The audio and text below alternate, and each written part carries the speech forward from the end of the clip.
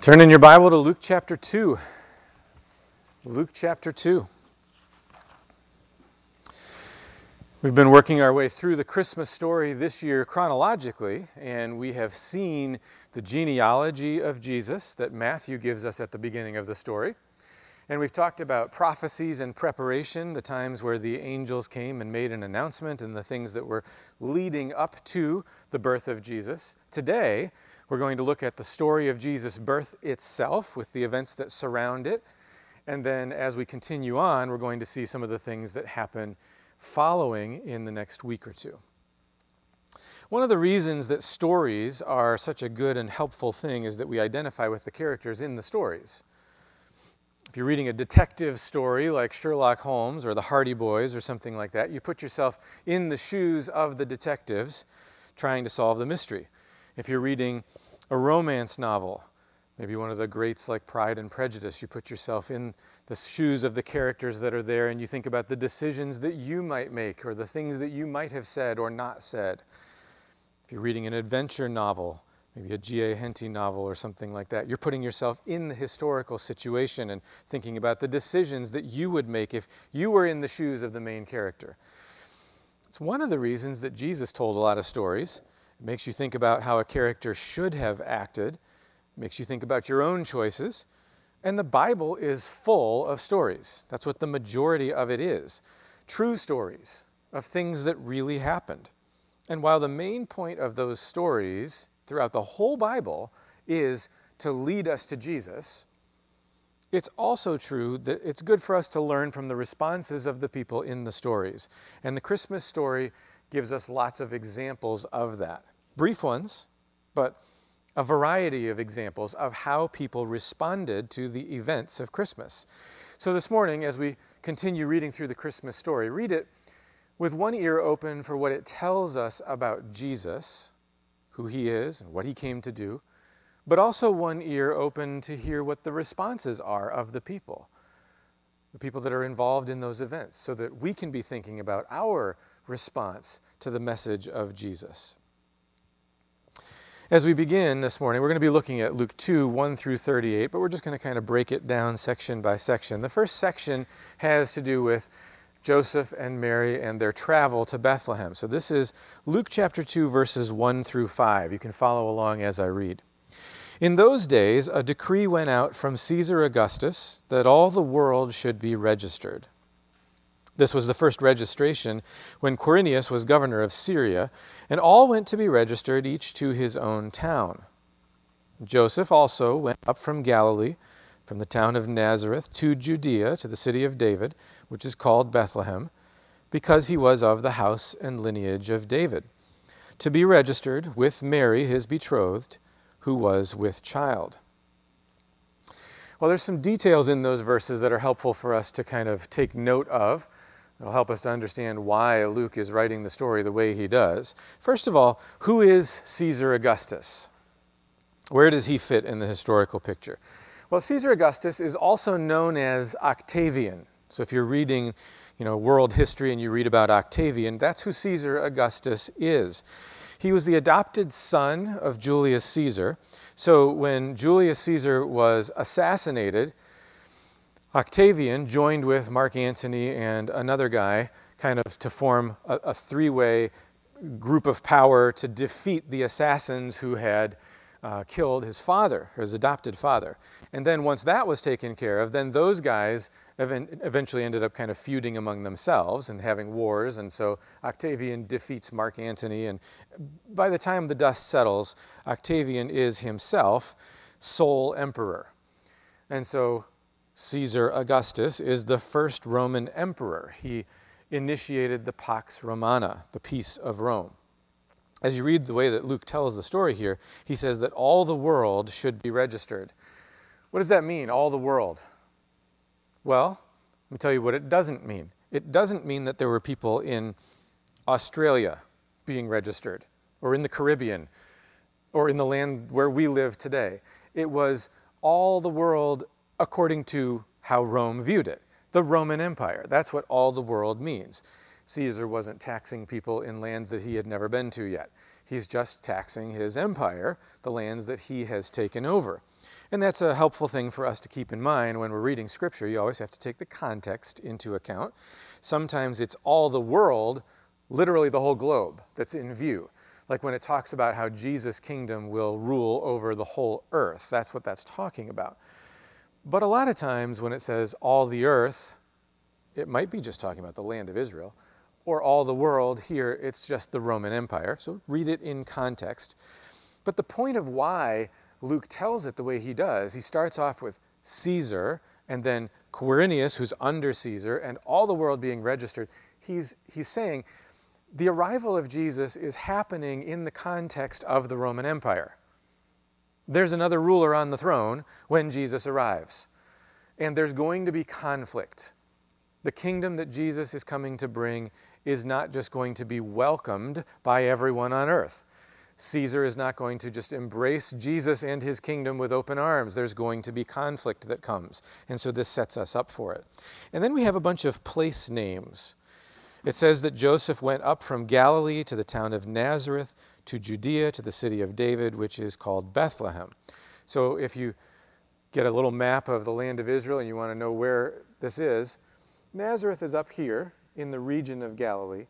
And if you're looking at the map, you would be going, well, they're going down to Jerusalem. But the way that Luke writes it, he goes up to Jerusalem. Two things to keep in mind there. First of all, Hebrew maps are not north-oriented with north up. They're east-oriented, so east is actually up. We'd have to turn the TV this way.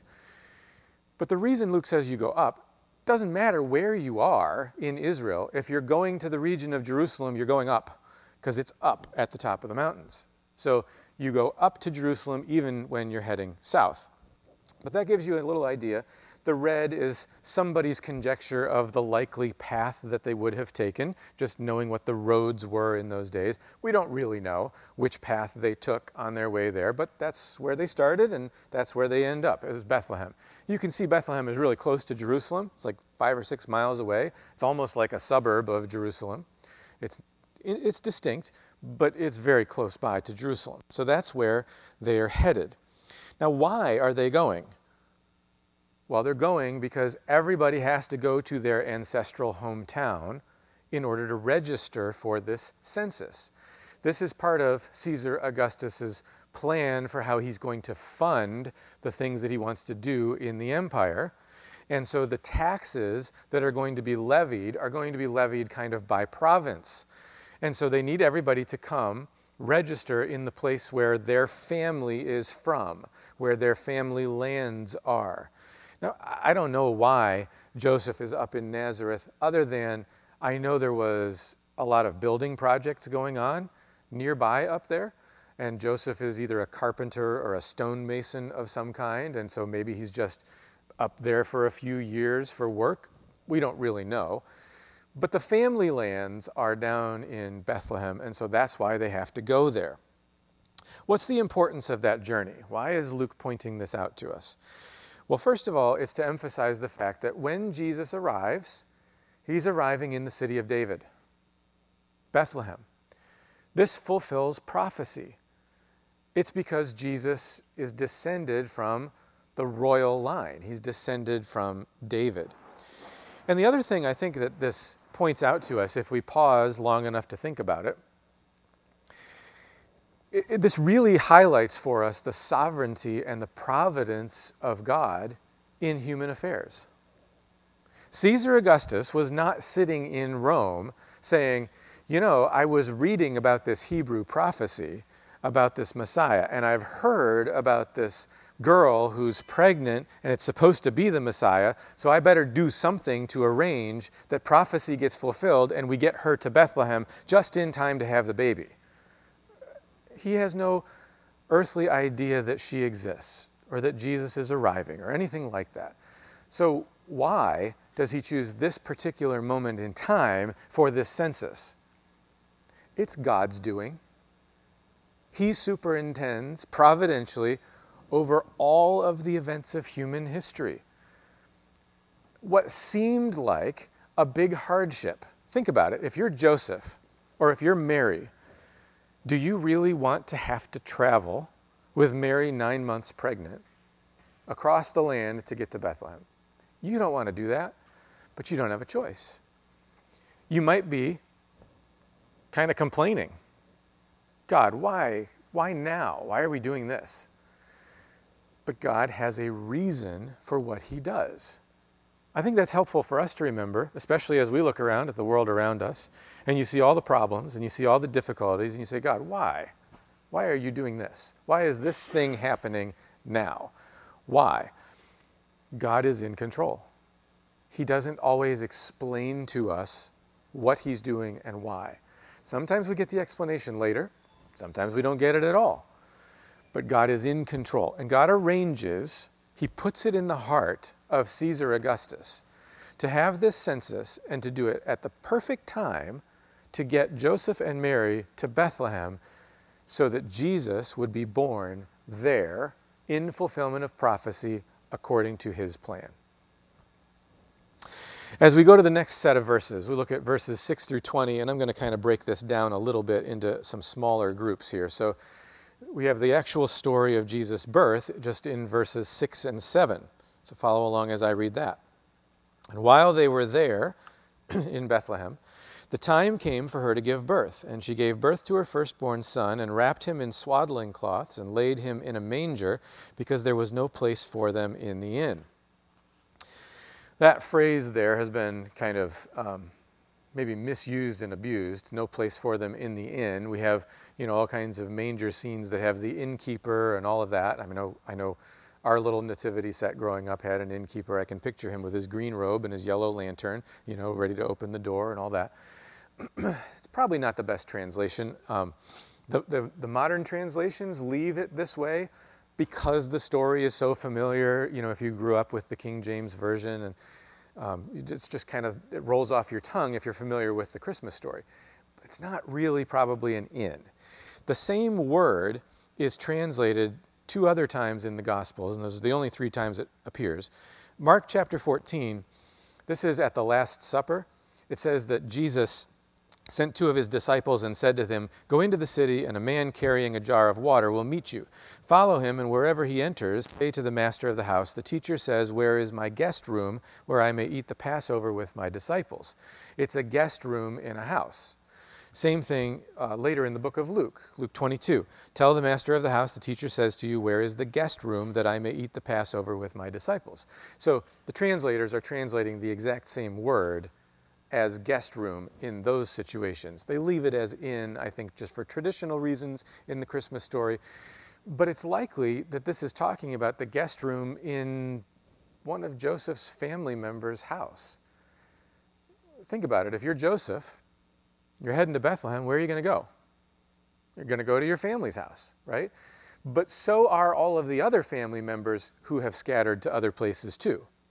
So I think it's probably just that by the time Joseph and Mary get there, there's no more room in the family guest room. So they have to stay somewhere else. And they're going to stay in a stable, a manger. We don't know exactly. It's likely, now, if you go to Bethlehem, you see, the town is very hilly. So a lot of the homes are built kind of on the side of a hill. And so if you have the main level of the house, that lower part, like today we might put a garage underneath the house there. That would often be where the animals were, kind of under the house, a hollowed out area. That may be where they are. So actually in the same house, but just down where the animals are. It's also possible that they're outside the town in a place called Migdal Eder. It's the Tower of the Flock. It's mentioned in the Old Testament. It's a tower that the shepherds would use. In the base of it, there were several different stalls for animals, and they would use it a couple times a year when the sheep were giving birth, right? So when it's time for lambing, that's when that's occupied. So when they show up, if it's not the time of year for that, that might be a place where several people are going to stay because there's not room in the town itself. We don't really know, but the point of the story, the point of it is, as you think about the way that Jesus' arrival happens, it's not what you would expect, right? If you know the king is coming, you're expecting some kind of royal treatment. Well, that's not the kind of king that Jesus came to be. He doesn't go to Jerusalem, he goes a few miles away to Bethlehem. He's not born in a palace, he's born where the animals are. He's not born with a whole bunch of royal attendants around.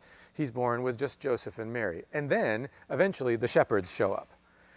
So the point is just, it's emphasizing for us that the way that Jesus arrives is different than what anyone would have expected. It's humble.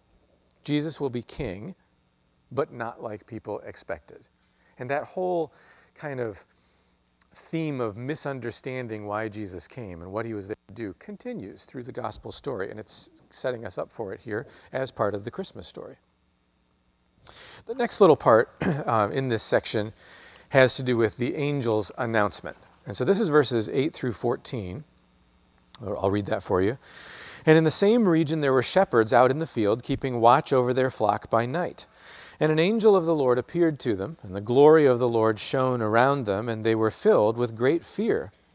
And the angel said to them, "Fear not, for behold, I bring you good news of great joy that will be for all the people.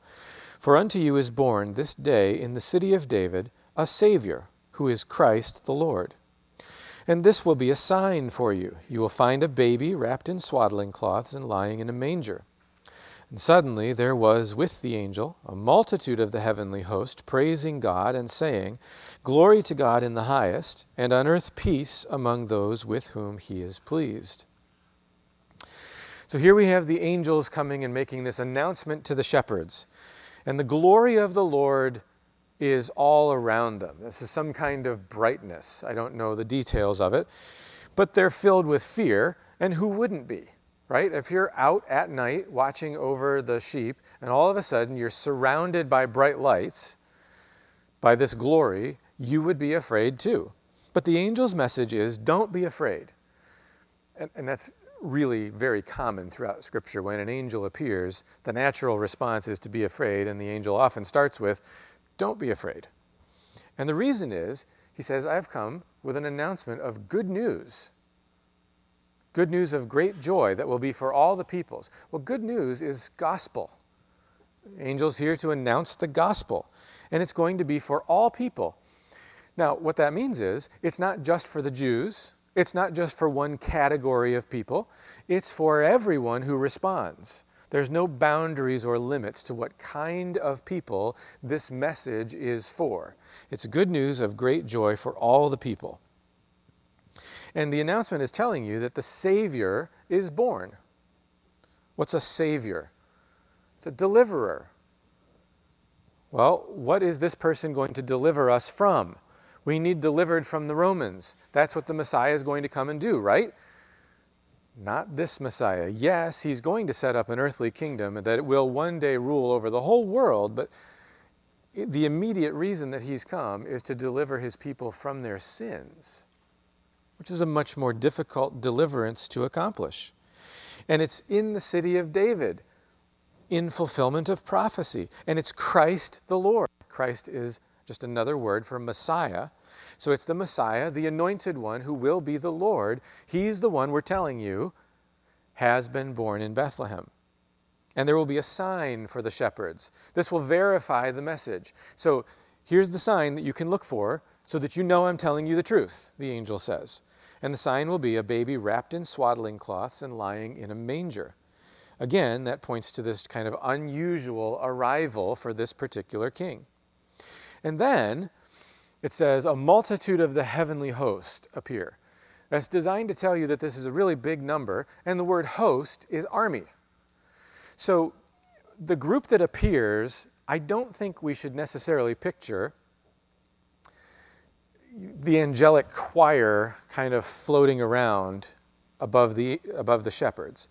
I think more likely this is that as those shepherds look out around them on the hillsides, the Judean hillside around them, they see that the entire hillside all around them is filled with an army of angels.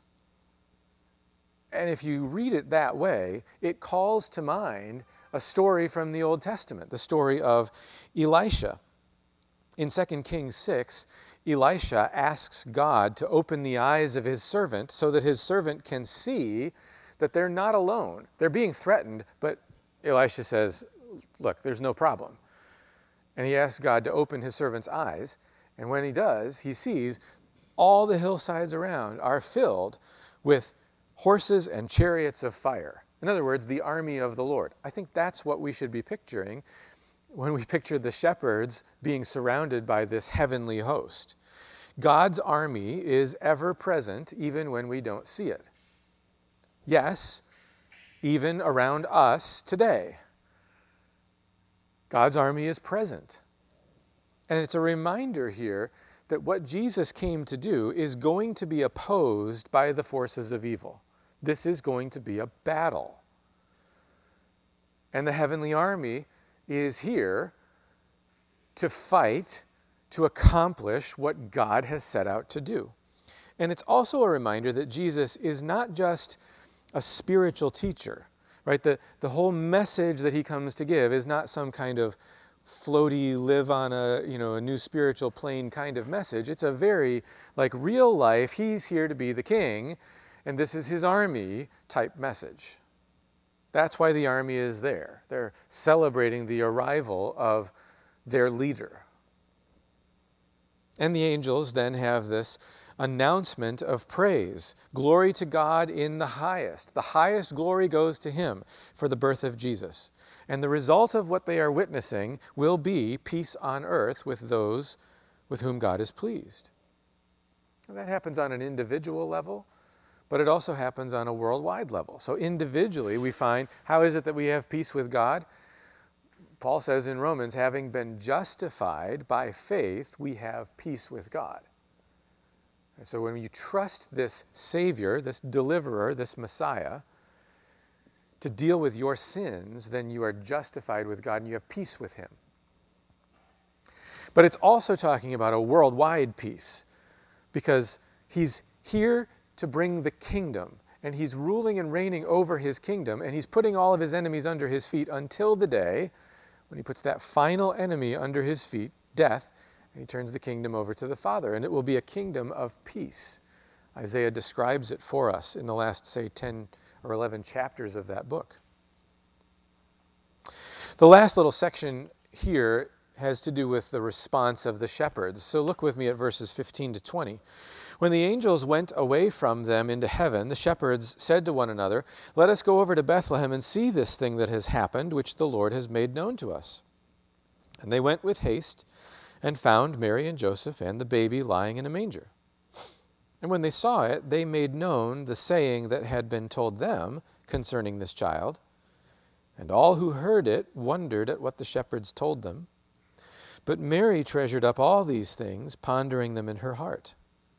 And the shepherds returned, glorifying and praising God for all they had heard and seen as it had been told them.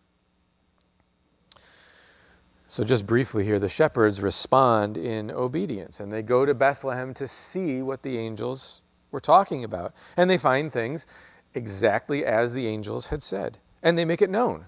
First of all, they tell the people there, hey, this is what the angels said to us, and we found it exactly the way that they described it, and so that kind of lends some credibility to the message. But then they continue on from there, telling people about it. They're evangelizing. They're spreading the good news, the gospel of the arrival of this king. And it also tells us that Mary treasured these things in her heart. Think about what Mary has been through. You go back 9 or 10 months, and you have the angel that shows up to her and announces what's about to happen. And then as she's pregnant, she's not yet married, and she's living in this small town, what's going to be happening to her? Lots of looks, stares, people whispering, people shunning her. And then she gets kind of an injection of good news and encouragement when she goes to visit Elizabeth. And she gets that reminder that, okay, I'm not crazy. There's something supernatural happening, because that message comes through Elizabeth, and so there's that encouragement, but then there's 3 more months after that, right? There's more time that goes on. And then there's the whole journey to Bethlehem, and it's just her and Joseph. And those of you that have had kids, what a joyful time it is, and you want family to be able to celebrate that with you. And I don't know what their family thought? What did Joseph's family, who's right there in Bethlehem, think? What did Mary's family think? Or are they just kind of on their own here? So when the shepherds show up and they say, listen to what the angels told us, I'm thinking that beyond just the joy and excitement of having this new baby, I'm thinking this was a very encouraging moment for Mary. And so she treasures these things. She ponders them in her heart. And the shepherds continue to praise God. Well, the last part of the story here in Luke 2 this morning is verses 21 to 38. And I'm going to break this section up a little bit as well. This has to do with Jesus being presented at the temple in the days following his birth. First of all, we have Joseph and Mary bringing Jesus to the temple. Let me just start in at verse 21 and read down to verse 24. It says, and at the end of 8 days, when he was circumcised, he was called Jesus, the name given by the angel before he was conceived in the womb. And when the time came for their purification, according to the law of Moses, they brought him up to Jerusalem to present him to the Lord, as it is written in the law of the Lord, every male who first opens the womb shall be called holy to the Lord, and to offer a sacrifice according to what is said in the law of the Lord, a pair of turtle doves or 2 young pigeons. So Joseph and Mary bring Jesus to the temple. He's circumcised on the 8th day, and then he's named Jesus. And the point here is they are being obedient to what they've been told in the law and what they've been told by the angel. So they do what they're supposed to do, having Jesus circumcised on the 8th day. They do what the angel told them by naming him Jesus. Then they continue to do this when the time is up for purification. So this is several weeks later. Mary and Jesus are brought to the temple for purification. And Luke emphasizes that they're doing everything according to the law of the Lord. And so they offer sacrifices according to the law. Now, it's not the standard sacrifice, it's the poor person's version. So that tells you something about their social status, their financial situation. They are not well off. They qualify to give kind of the lower level offering that a poor person would give. But they're doing everything in perfect obedience to the law. And then we have, in verses 25 to 35, an encounter with a man named Simeon. And here's what this says. Now there was a man in Jerusalem whose name was Simeon, and this man was righteous and devout, waiting for the consolation of Israel, and the Holy Spirit was upon him. And it had been revealed to him by the Holy Spirit that he would not see death before he had seen the Lord's Christ. And he came in the Spirit into the temple, and when the parents brought in the child Jesus to do for him according to the custom of the law, he took him up in his arms and blessed God and said, Lord, now you are letting your servant depart in peace, according to your word. For my eyes have seen your salvation, that you have prepared in the presence of all peoples, a light for revelation to the Gentiles and for glory to your people Israel. And his father and mother marveled at what was said about him. And Simeon blessed them and said to Mary his mother, Behold, this child is appointed for the fall and rising of many in Israel, and for a sign that is opposed, and a sword will pierce through your own soul also, so that thoughts from many hearts may be revealed. Who is Simeon? Well, we don't know a lot about him other than it says he's righteous and devout. So he knows his Bible and he believes it. That's what we understand. He believes it and he obeys. And he's waiting for the consolation of Israel. In other words, he has studied the scriptures and he knows what is supposed to happen someday. He's eagerly awaiting it. And he has a promise from God that he himself will not die until he has seen the Messiah. So imagine that. If you're Simeon, and day after day you're there in the temple, and time's going on and you're getting older, and you have this promise that God has given to you that someday you are going to see the Messiah. He's going to be there before you die. And then the day finally comes. I don't know what it was. Obviously the Holy Spirit somehow indicates to him that Jesus is the one. And so the day arrives, and he comes over and he takes Jesus in his arms and says the things that he says. And Simeon blesses God. He sees the birth of Jesus as the fulfillment of God's promise of salvation. And it's a salvation that won't just be for Israel, but will also be for the Gentiles. And Simeon says, I can now depart in peace, because God has kept his promise, and he has brought the Messiah. And so Joseph and Mary both, we are told, marvel at what Simeon says. Again, it's this kind of confirmation of what they have been told about Jesus. They're getting confirmation from lots of different places, lots of different people. Everywhere they turn, God is sending someone to them with this message that Jesus is who the angel had told them. It's like their faith is being bolstered by these encouraging messages that they get. But at the same time, there's something kind of heartbreaking in it. Because Simeon blesses Joseph and Mary, but he says to Mary that there's going to be heartbreak with this too.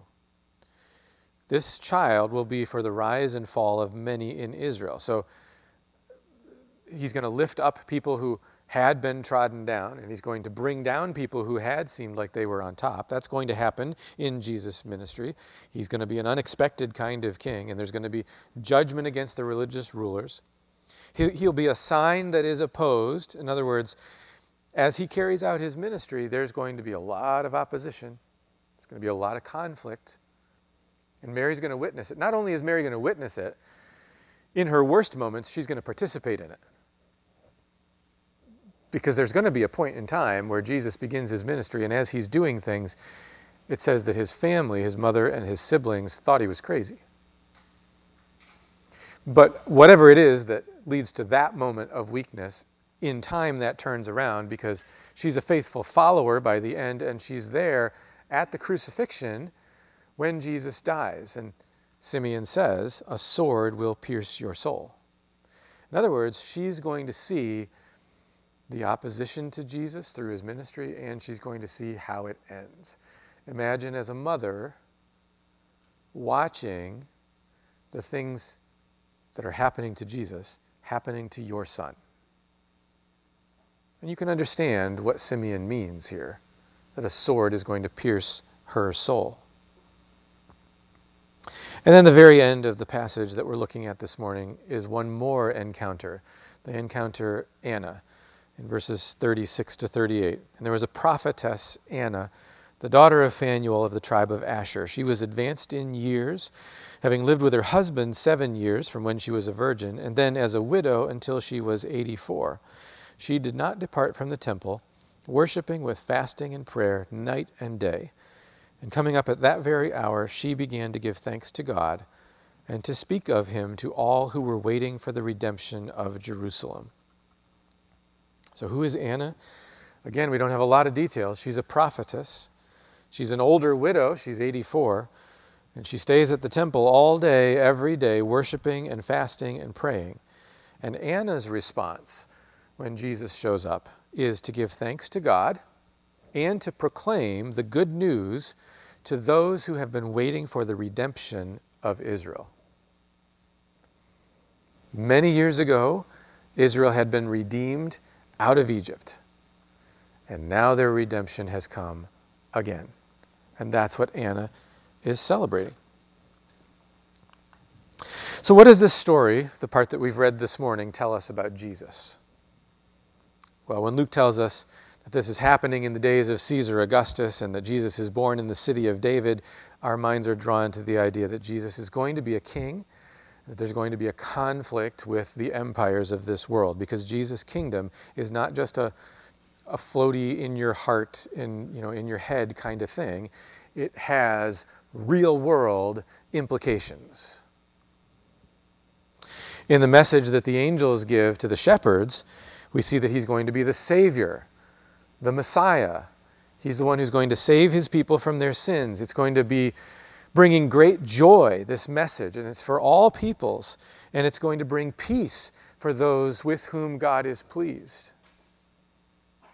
When we see Simeon, we find out that Jesus is the consolation of Israel. He's the one that all of the hopes of Israel were resting on. He is that Messiah. He's bringing salvation. He'll be a light of revelation for the Gentiles and glory for Israel, Gentiles and Jews, for everyone. That's who this Messiah is coming for. But at the same time, he will be one who suffers, because the sword will pierce Mary's soul as she sees the suffering of this Messiah. And Anna reminds us that through Jesus, God is accomplishing redemption for his people once again. They will be freed, this time not from slavery in Egypt, but from the slavery of sin. That's the main point of this story, is who Jesus is. At the same time, this morning, I asked you to listen with one ear open for the responses of the people in the story. So how did the people in this story respond? Well, the shepherds, initially, they're filled with fear. But then, after they listen to the word, they respond to the word in faith and obedience. And then beyond that, in praise and evangelism. That's a great model for us. To not fear, but to listen to the words that God says, to believe them, to obey them, then to tell people about it and to praise him. That's a great model for us.